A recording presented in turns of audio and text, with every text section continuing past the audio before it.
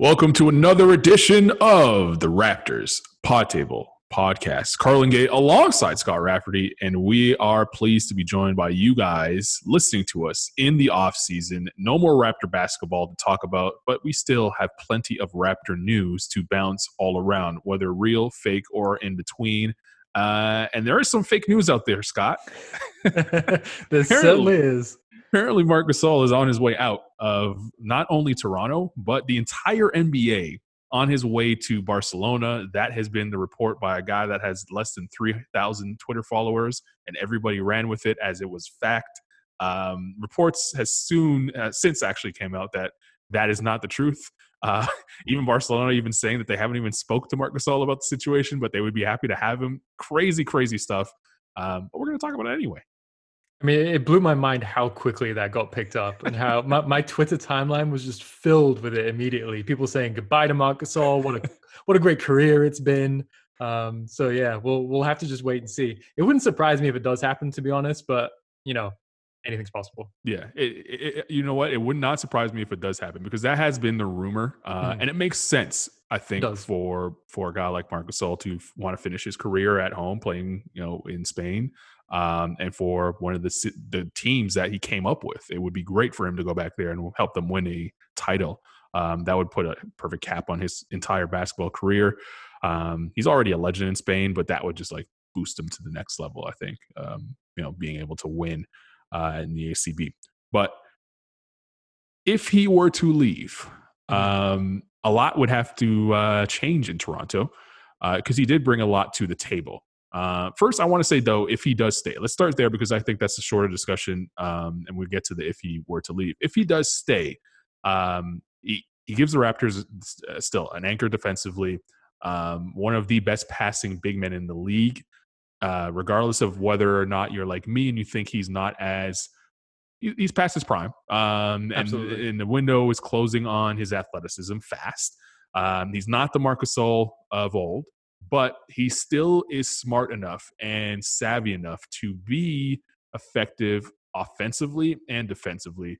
And the Raptors' offense benefited a lot off of Marc Gasol's passing. And that coming back would be an absolute plus for them heading into next season. Yeah, he's still a really smart player, a solid anchor. The defensive numbers with Gasol on the court this season were just absurd. The Raptors were, I don't remember exactly, but something like 10 points per 100 possessions better, I think, with him on the court and that on defensively with him on the court. Offensively, like you said, he was a 40% three-point shooter this season, an elite passer. He's not a big-time post-up scorer anymore, but I still think he's a valuable player.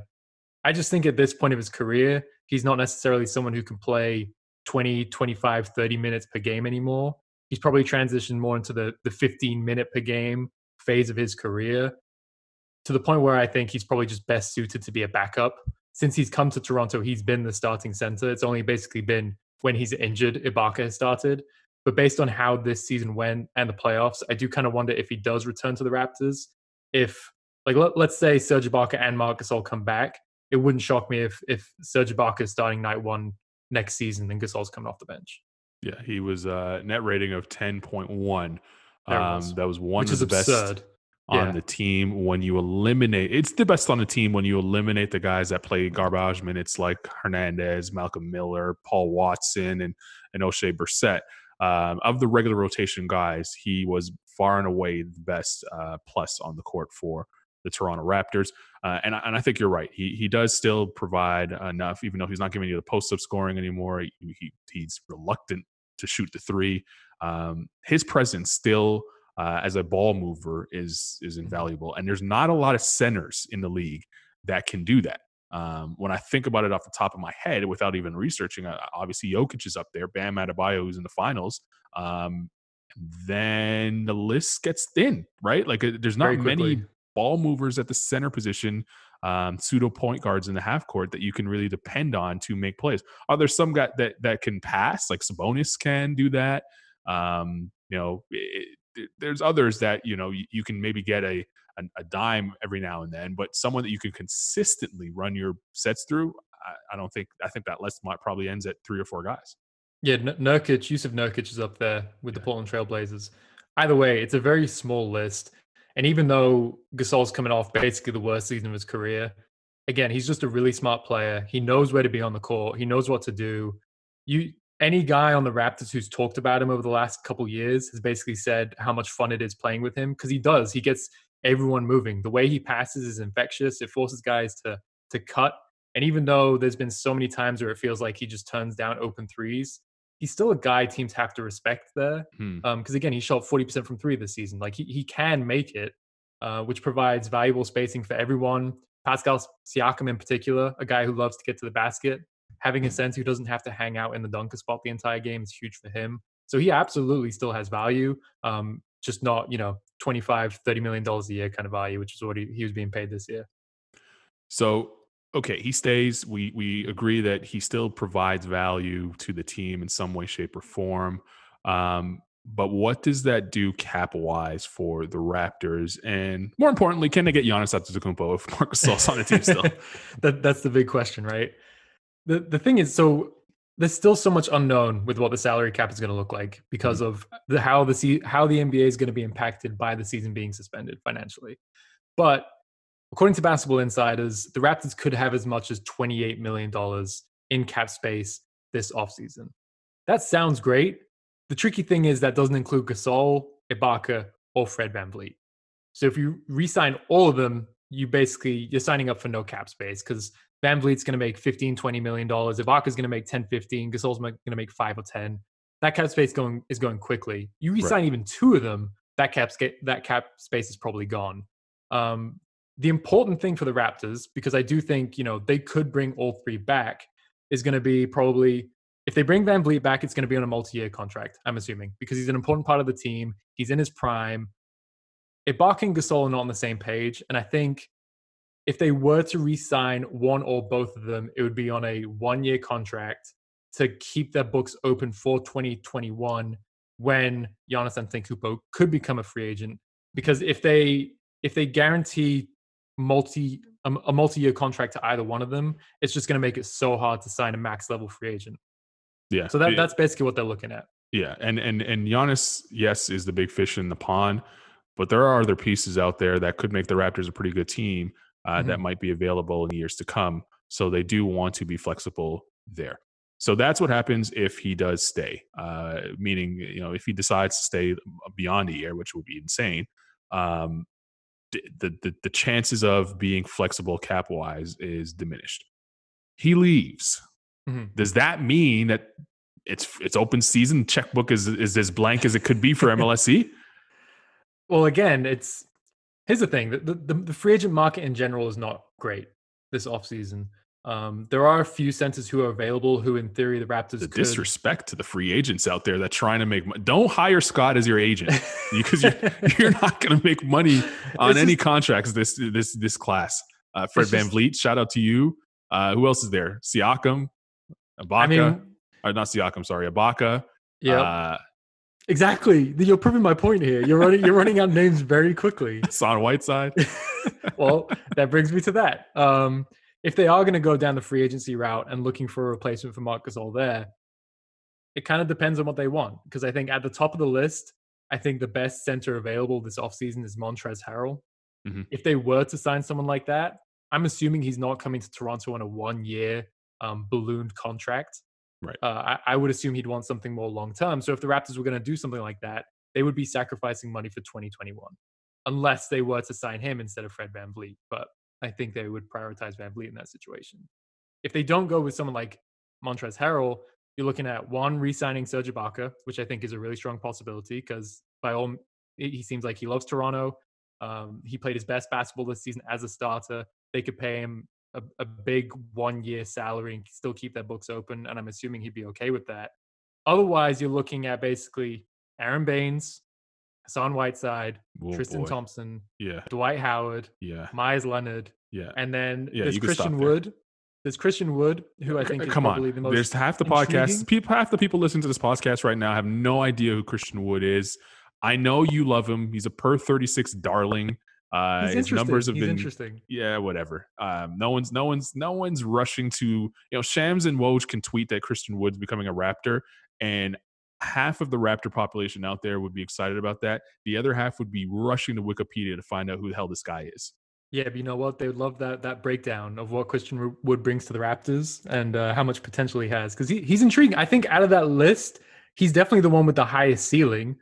We also have no idea kind of what his floor looks like right now because he's just been so up and down in his NBA career. But the reality is, I think he's going to get offers from better teams. That's the reality. I don't think the Raptors are going to realistically be an option for him. But what this ultimately comes down to, again, is how much money are the Raptors willing to commit to someone moving forward, whether that's on a 1-year deal or a multi-year deal, because that's gonna kind of shape who they go after if Marc Gasol were to leave in free agency. Okay, so Christian Wood does not fall under that category because he's a young guy who's going to get a multi-year deal somewhere where they have been losing for a while and have extra money to throw his way. This isn't the Christian Wood podcast. You're not going to waste my time talking about him. So there's other options out there, and you named a couple of them. Mm-hmm. We saw Dwight Howard in the finals. I don't know that Dwight Howard would come to Toronto on a 1-year deal. I think, he's more likely to stay in LA if they were to win this season and try to run it back. You also mentioned Hassan Whiteside, mm-hmm. and he's a guy that, even though he had a great year, he just doesn't fit the Raptors and what they need. Not. I agree with that. So it leaves small chances of, possibilities of guys on 1-year deals and what that fits and what that looks like, given that the limited cap space and the fact that they're trying to keep the books open for the big free agent class. So I'm going to throw some names at you, and you tell me whether or not you think they fit, and you think that the Raptors might be willing to take a chance on. And first and foremost, I think I got to go with an Aaron Baines. And Aaron Baines, on the surface, for the casual NBA fan, might think to yourself, why would they do that? He's not the passer that Gasol is. Okay, no one is, but he does provide the shooting and could be pretty good defensively if you given the opportunity in a team sort of defense concept. He's not a lockdown defender 1-on-1, but he can do things with a good defensive team, which the Raptors are, that make him look better on paper. So does Aaron Baines maybe fit that category of guys that can throw a 1-year deal at? Yeah, I absolutely think that Baines is someone they could go after. Like you said, good 3-point shooter, although I'm a little bit concerned about how well he shot this year because it was such a leap from what he shot the year before that it's hard to know how much to trust that. But in theory, he's a guy who's, can space the floor at the 5 position, which is important. Not the passer that Marc Gasol is, but you don't really have to worry about him offensively. Like he's a smart player, and he's been a part of competitive teams in the past with the Spurs when they were competing for championships. And like you said, he's a solid defender. He's definitely not the anchor that Gasol is, but in a team like the Raptors, I think he would do just fine. So I do think, given the right price, because I do think there's going to be a number of teams that could go after Baines this offseason after what was essentially a career year for him. I do think he makes sense for the Raptors. Willie Cauley-Stein has a player option. Would he fit on the Raptors? Ooh, look at you going a few names deep. Yeah, I think he might be worth someone taking a flyer on. Yeah. I don't think they would commit anything long-term to him. He strikes me more as like a Rondae Hollis-Jefferson, Stanley Johnson flyer. Mm-hmm. Do you know what I mean? A 1 or 2 year contract.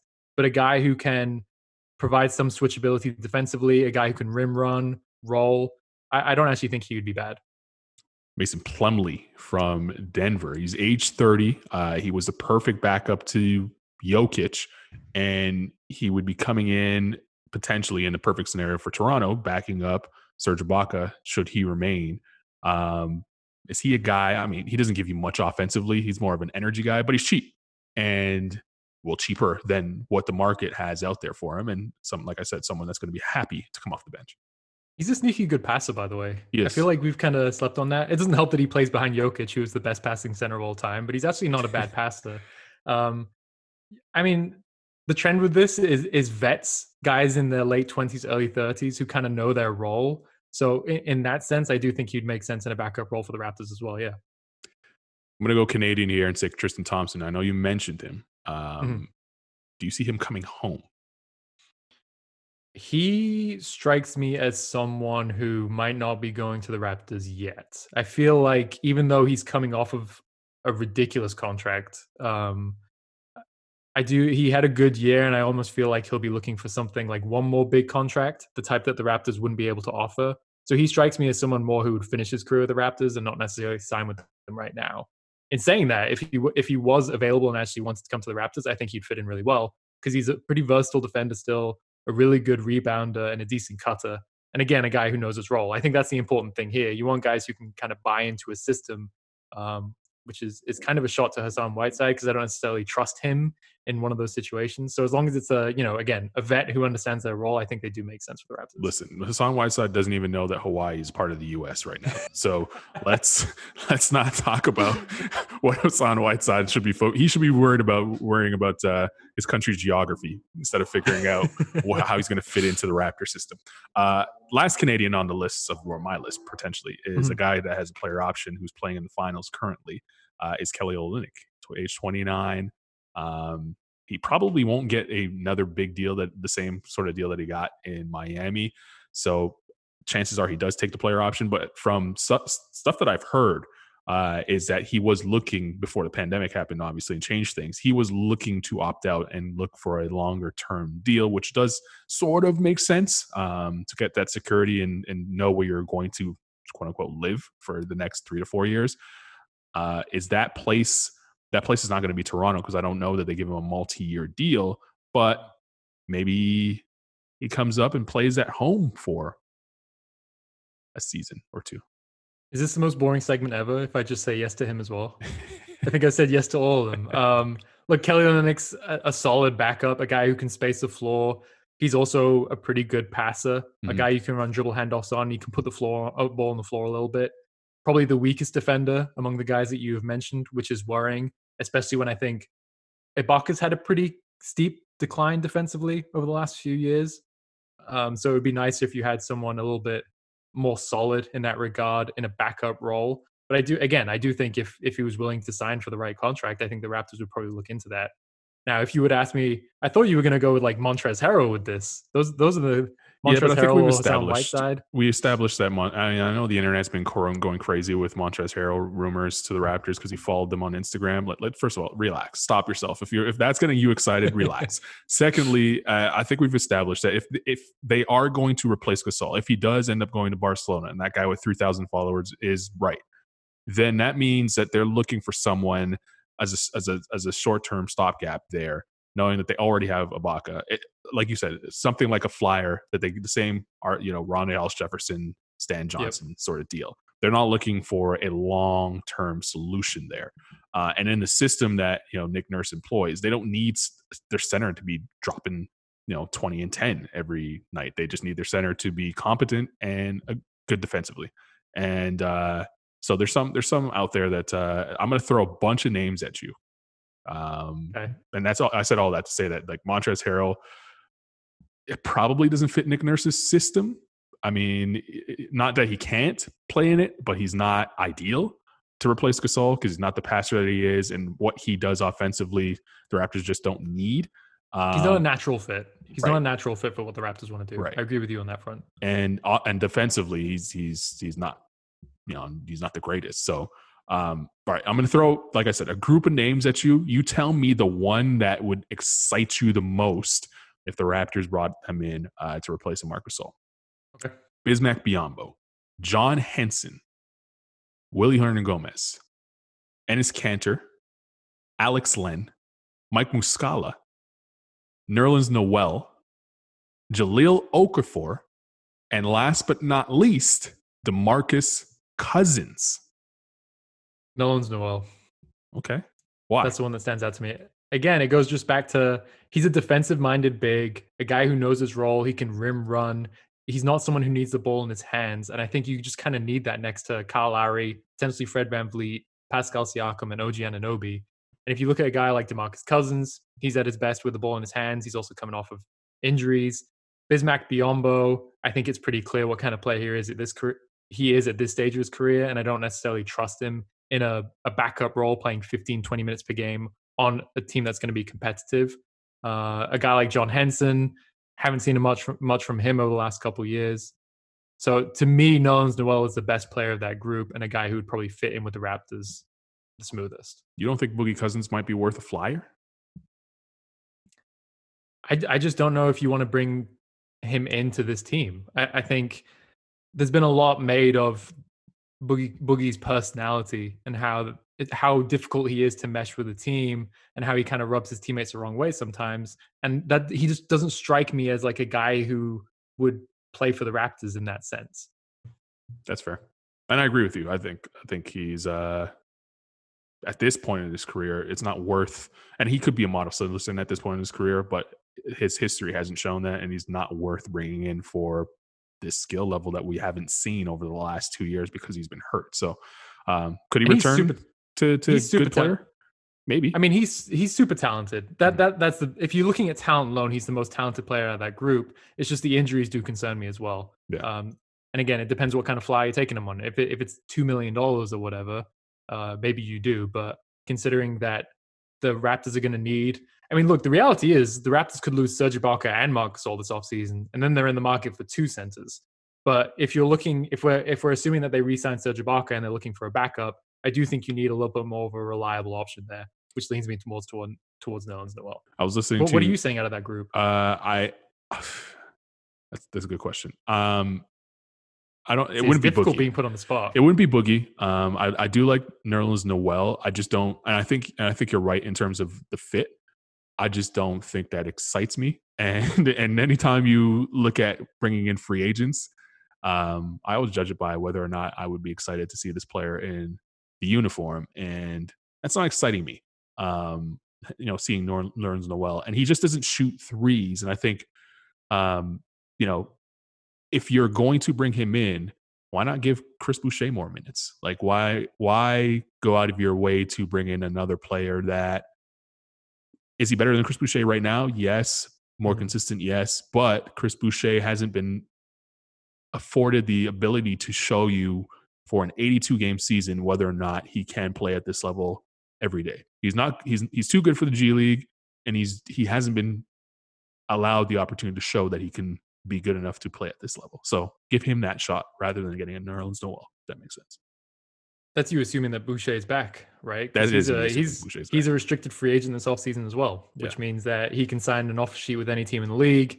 The Raptors will have the option of matching that, but there's a chance that he signs with a team and the Raptors, it's too much for the Raptors to match, and he's wearing a different uniform next season as well. I'm with you in that this is a good opportunity for Chris Boucher to kind of crack the rotation and be a more consistent backup, but TBD on whether or not he's still with the Raptors. I was listening to our good friend of the podcast, Sean Woodley, over on the Locked On Raptors pod. And he mentioned Harry Giles as maybe a potential option for the Toronto Raptors. That's not bad. Go out and get the Kings could only pay him a certain amount of money. And he's a guy that was talented, super talented coming out of high school, went to Duke. But he has not drank milk in a long time.